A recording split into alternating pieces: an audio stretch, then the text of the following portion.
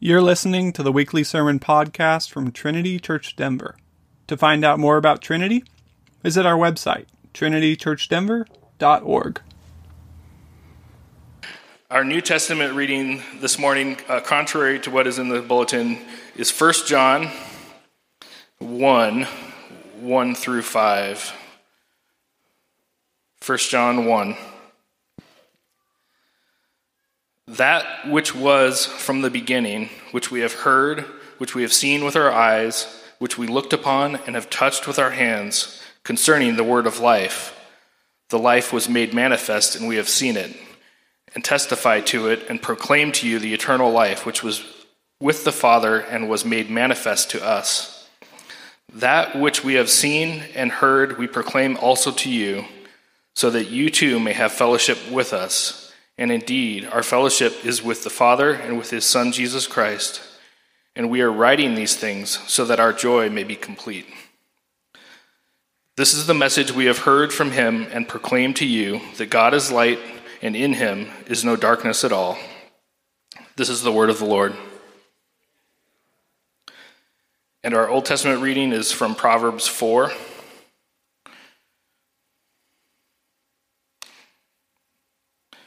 Proverbs 4, verses 10 through 27. Hear, my son, and accept my words, that the years of your life may be many. I have taught you the way of wisdom. I have led you in the paths of uprightness. When you walk, your step will not be hampered, and if you run, you will not stumble. Keep hold of instruction. Do not let go. Guard her, for she is your life. Do not enter the path of the wicked, and do not walk in the way of evil. Avoid it, do not go on it, turn away from it and pass on. For they cannot sleep unless they have done wrong. They are robbed of sleep unless they have made someone stumble. For they eat the bread of wickedness and drink the wine of violence. But the path of the righteous is like the light of dawn, which shines brighter and brighter until full day. The way of the wicked is like deep darkness. They do not know over what they stumble.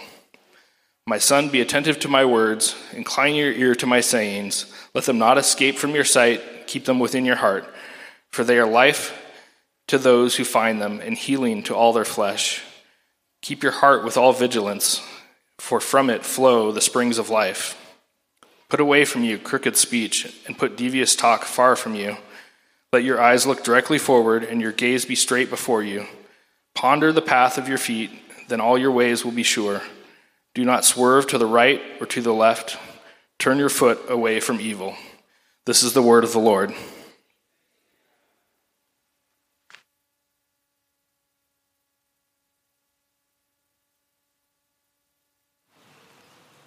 Good morning. Again, if you didn't hear me at the start, my name is Ryan. I am not our preaching pastor. I do care and counseling for our church.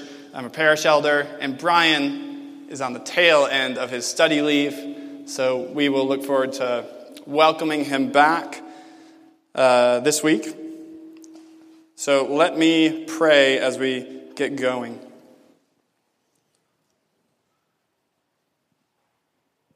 Lord, would you show us the righteous path this morning?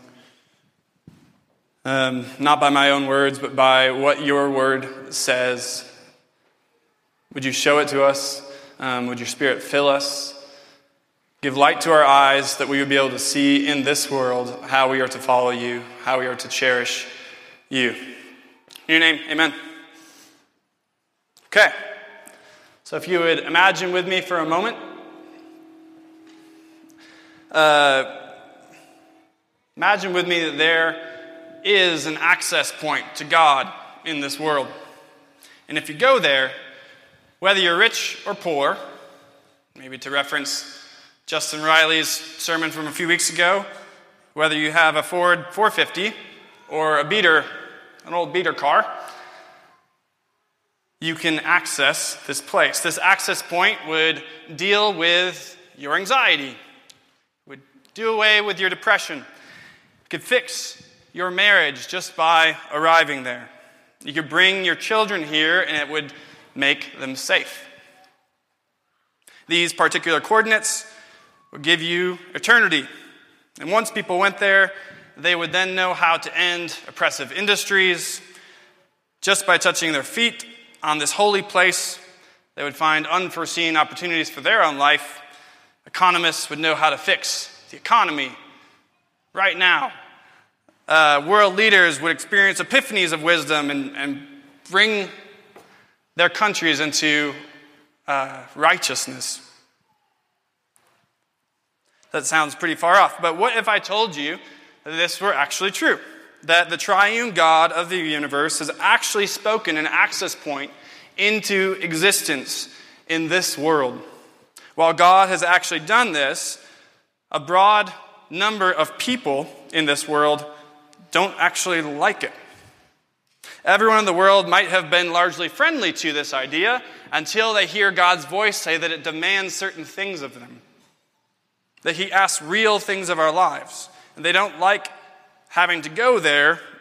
They don't like what it takes to get there, what it requires of us. So although this isn't a physical path, it's not a specific GPS coordinate, God has been speaking to us since the beginning of creation. And his voice can be heard clear as day. Hearing him doesn't require going to some remote mountain in the Middle East. Side note, I've been to Mount Sinai, or at least where archaeologists think this was Mount Sinai, and I'm very grateful that we don't have to go there to experience God. Lots of camels, it's very dirty. He is nearer than any particular mountaintop. His word has been there since the beginning of creation, since before the foundation of the world, and his voice can be heard because he has spoken all of this into existence. So all of the bits of wisdom found in the book of Proverbs, it doesn't involve going to a particular GPS coordinate. But rather, one thing we do here in Proverbs 4 here is that it does require the function of all of our physical bodies, all of who we are. You hear in this text that it requires our eyes, our mouth, our flesh, our feet, and our heart. In order to pursue wisdom, all of those things need to be in line with it. And so when you hear God's voice, there's a response that all of ourselves needs to give. So in closing out Proverbs for the summer, we look at a passage, and I was given the title of the word, wisdom and the word. You may not know exactly what is this word? I will answer that riddle as we go through it this morning. And I have 3 questions for us to guide us in grappling with what it means to pursue wisdom with the word. So what or who is this word? First. Second, how do we look to the word for wisdom? And third, what relationship does the word have to the marching orders of the Christian life? So first, what or who is this word? If you've closed your Bibles, open them back up. I'll be referencing Proverbs 4 peppered throughout this sermon. So, hear my son, Proverbs 4:10. Hear my son and accept my words that the years of your life may be many. What the father says to his own son here strongly resembles the exchange between God and Adam in Genesis 2. In God telling Adam that he could eat of any tree except for the tree of the knowledge of good and evil, God was also telling Adam and Eve to accept his words, that the years of their life may be many. If they don't hold to the words of God, they would surely die. So we know Adam didn't adhere to God's word, but so long as this world stands, what I'd like to draw out from this is that God has been speaking to man, and man must raise their ear to listen to him. So just as a son needs to listen to the words of his father, like here in Proverbs 4, we need to hear the words of God, our Father. And this Father has spoken to his children. So how does God speak in this world? This brings us into the nature of God, his essence and the 3 persons of the Trinity. In days where we largely just want to know how does God relate to us? How does he apply to me? We assume that the Trinity is just something for basic theology courses, something for deep late-night discussions, but it doesn't relate to my personal life. I would like you to bear with me in seeing that that's not the case, that the Trinity deeply matters for our lives and for who it is that we worship. Michael Reeves wrote a great little book called Delighting in the Trinity, and I want to read one quote from him on how God speaks into our world. In both the works of creation and the works of salvation or recreation, God's word goes out from him by his Spirit. The Father speaks, and on his breath his word is heard. It all reveals what this God is truly like. The Spirit is one through whom the Father loves, blesses, and empowers his Son. And the Son goes out from the Father by the Spirit. So we have three things here. Three things I'd like to draw out from that quote. The Father speaks the word, and that word is carried by what? The breath of God, the Holy Spirit. So this is the dance of the Trinity. His Spirit fills this world in such a way that points mankind back to God's word.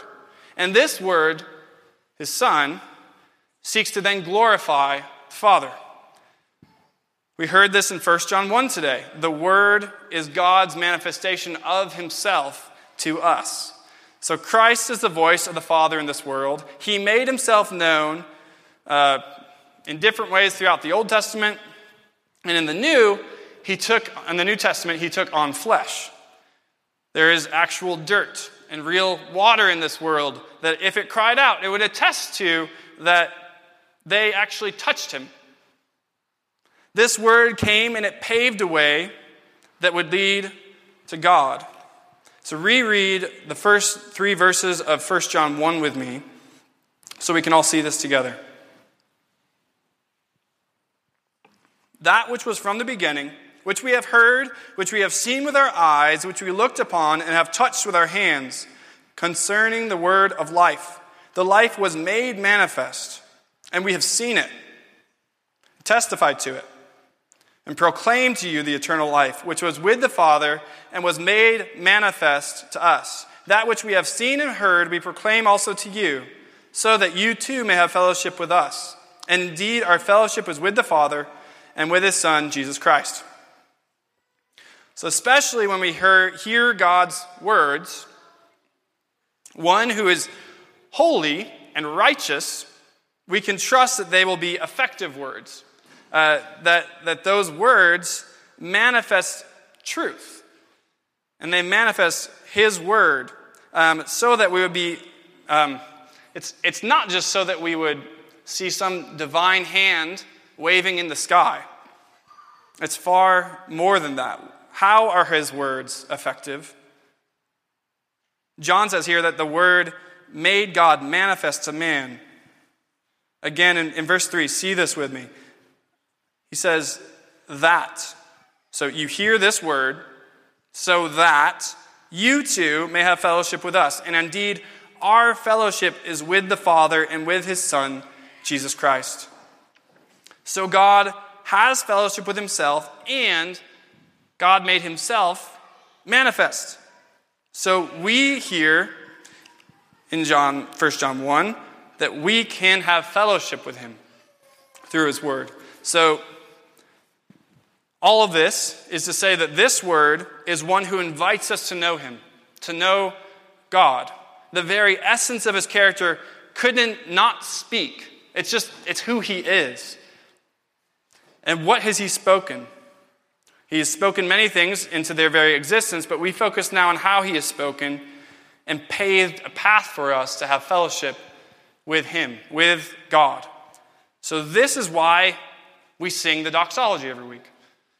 And rightfully so, because we are participating in fellowship, in praising, giving glory to the God, Father, Son, and Holy Spirit, who is worthy of our worship. So who is this word? That was the first point. It is Jesus Christ. And how do we look to this word for wisdom? The means by which we look to the word for wisdom can be found in the Scriptures. So God has spoken in this world, but we have a problem. There are lots of words spoken in this world. There are many false words. The problem is that our culture today, even people who would say they respect this word, Jesus, would talk about him in lots of different ways. So right now, Jesus has become this idea of whatever people want him to be. They define him by whatever piques their fancy. My Jesus would be a lot like Mr. Rogers.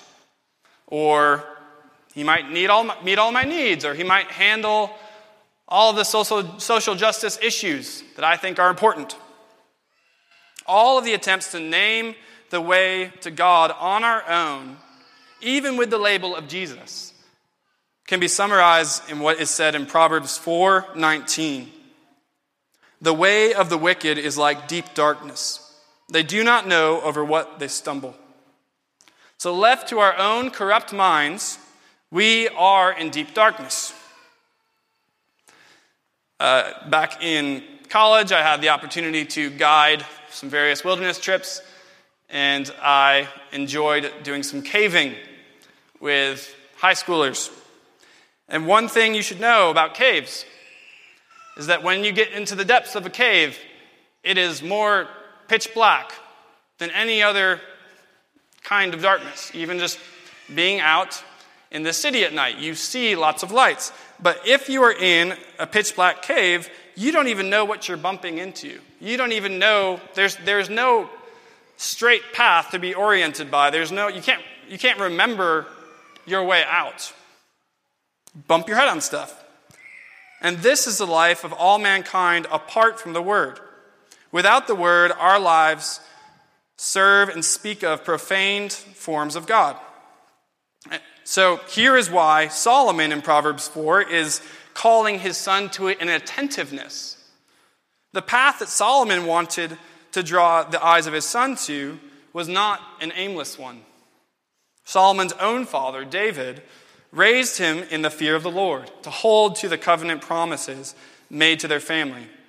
Here was a generational call to follow one particular path, to listen to the voice of God, and form their lives around what he says. So this book, the Scriptures, are filled with stories about man stumbling through the darkness. This even includes Solomon's own son, Rehoboam. Solomon still knew that this path was one pregnant with many promises, even in their stumbling. His family stumbled in darkness and failing. But Solomon also knew that it was not by their works that they were meant to be paving a path of righteousness. The Word called their family line out of darkness, as it calls us.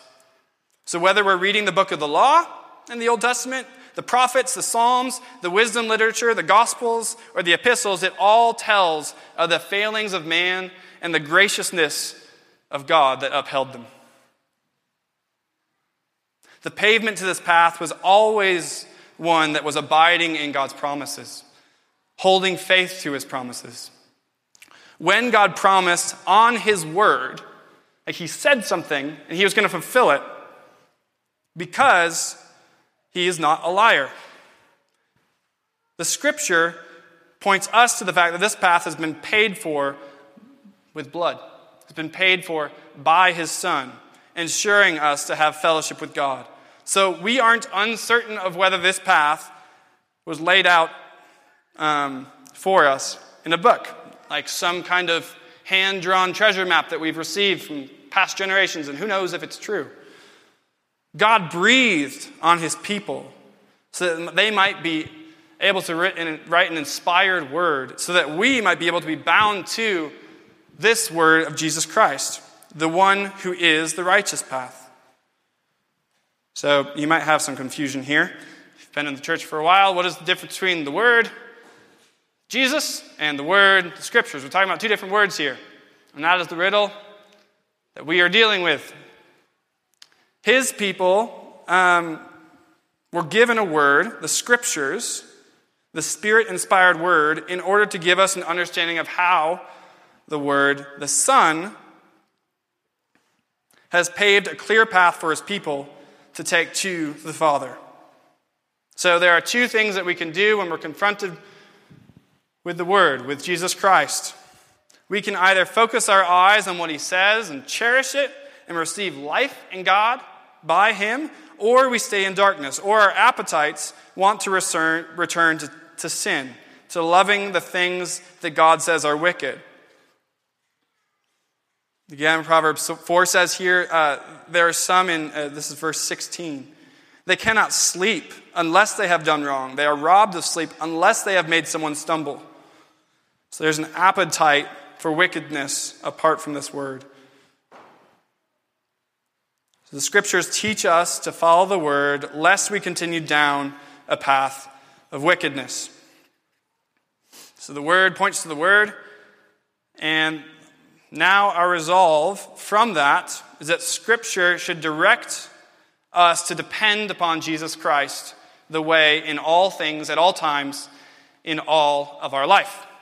That's exactly what we've talked about all summer. Being in the book of Proverbs is that everything relates back to this. The following, I hope, would be a capstone to our time in Proverbs and to how we are to pursue lives in the Scriptures, how we look to Scripture to guide our life back to this word, back to Jesus Christ in fellowship with God.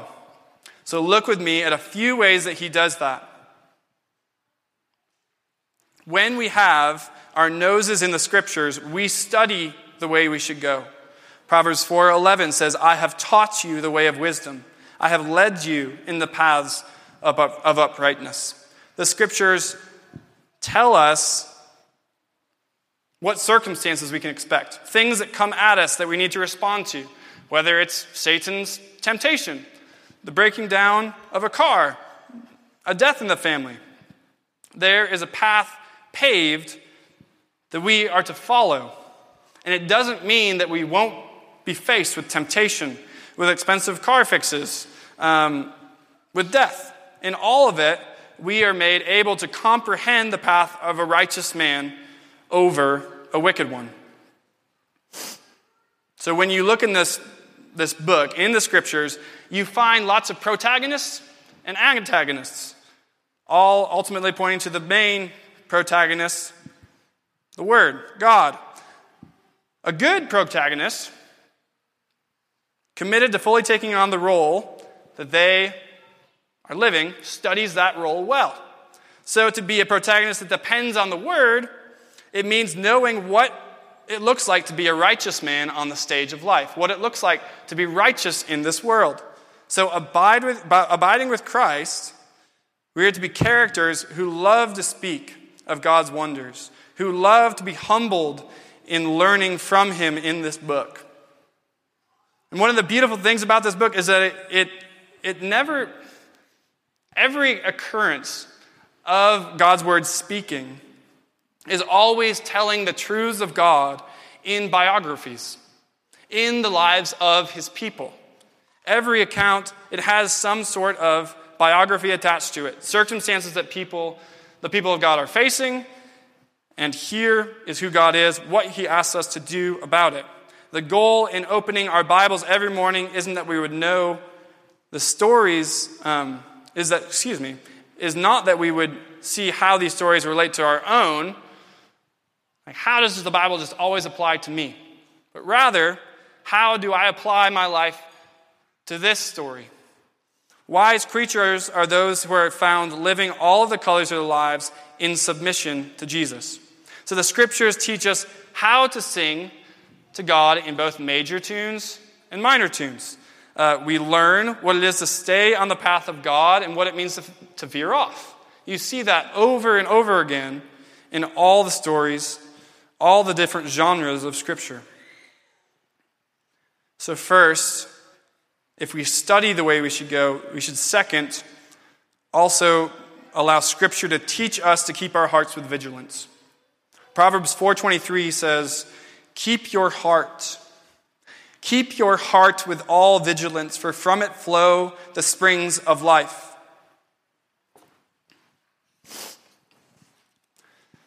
So we are to know that our hearts have allegiances. And our allegiance should be to the word of life. We should expect that our own souls will be faced with decisions every day of who we are in allegiance to. Temptations to step off other paths of allegiance. And those temptations aren't just internal. There are external factors that cause us to look at other paths and say, oh, that actually looks a little easier. I might be hated for following the path of the word. So this seems maybe a little more comfortable. But what is better? What is better is that a heart abides in the word. It's replenished in it rather than hardened to it, to its own destruction. So, church, keep your heart in the word. We all know people who have walked away from this word. Presently, they don't walk with God. They are presently enemies of God. And this is not a distant point of application for many in this church. We all know people. This should be a call to keep our hearts with vigilance.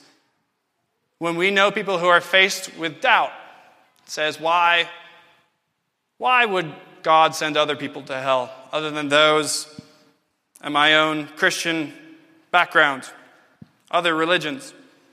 The struggle of that person's heart, it's not an intellectual debate.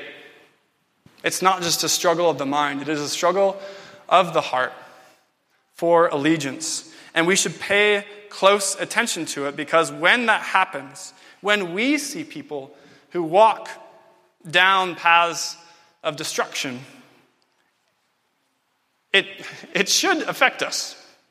You should not be hardened to what's happening there for that person.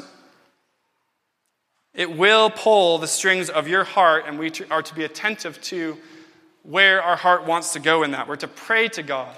We're to examine why it is that I weep when a friend of mine is currently destined for hell.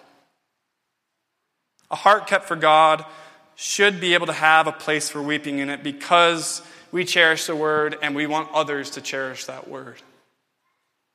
Because at present, when a family member or a friend doesn't even have a care in the world for walking paths of destruction, we must remember that we are not above this. So keep your heart, church. The scriptures also teach us to consider our steps. We study the path. We've talked about study. We also keep our hearts on the path, and now we should ponder our steps. Look again with me at verse 26. Ponder the path of your feet. Then all of your ways will be sure.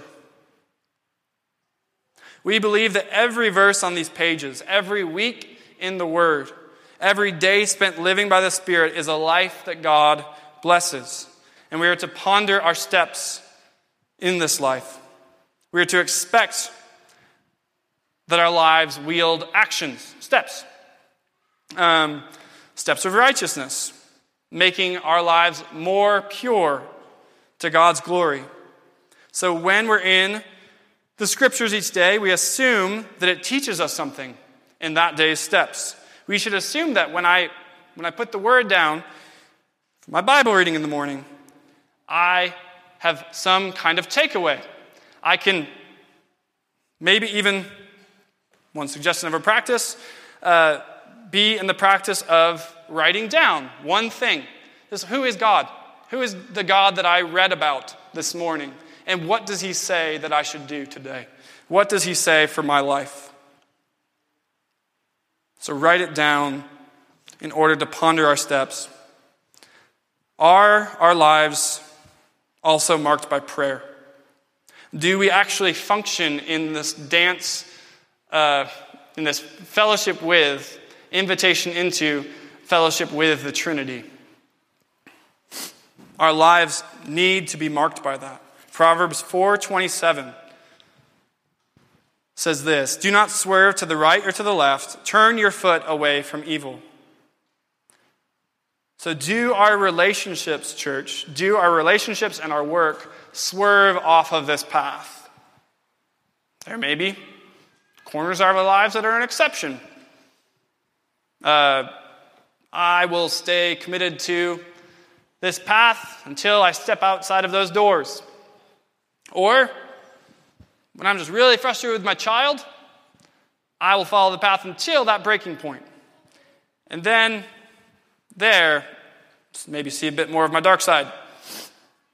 We must consider our steps.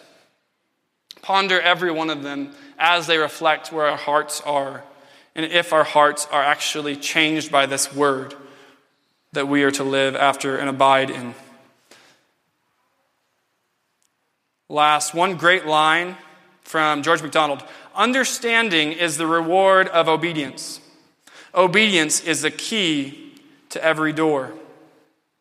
So we should consider our steps, but we also need to take them. Our lives should have lots of steps. Obedience it teaches us things as we walk. And we've learned that, hopefully here in the Proverbs, that we both are called to make certain steps, and as we make them in receiving God's grace, we learn from those, and we learn how to be opening more doors through an obedient life. Okay. So in closing, we've gathered to worship the sovereign God and opened our ears to his word, in that we are saints. The path that we take is not a path of this world. And when we walk around on this earth, the word makes us into messengers. Messengers that tell of him as the word. His name should be told of in every corner of the earth. Solomon knew that the obstructions to a faithful path were many. That's why in the beginning of Proverbs he talks about the path so much. We too can get distracted by worldly paths. So God was not ignorant of these things. Christ's life, death, and resurrection have paved a way for us. And he did not leave us to find paths by ourselves, but has filled us with his Spirit so that we would be able to stay the path. To live lives that hunger after the word, that echo what he says. As people of the word, what do we have to do but respond in this moment with coming to the table of his grace and singing songs of praise? Let's pray. God, I pray that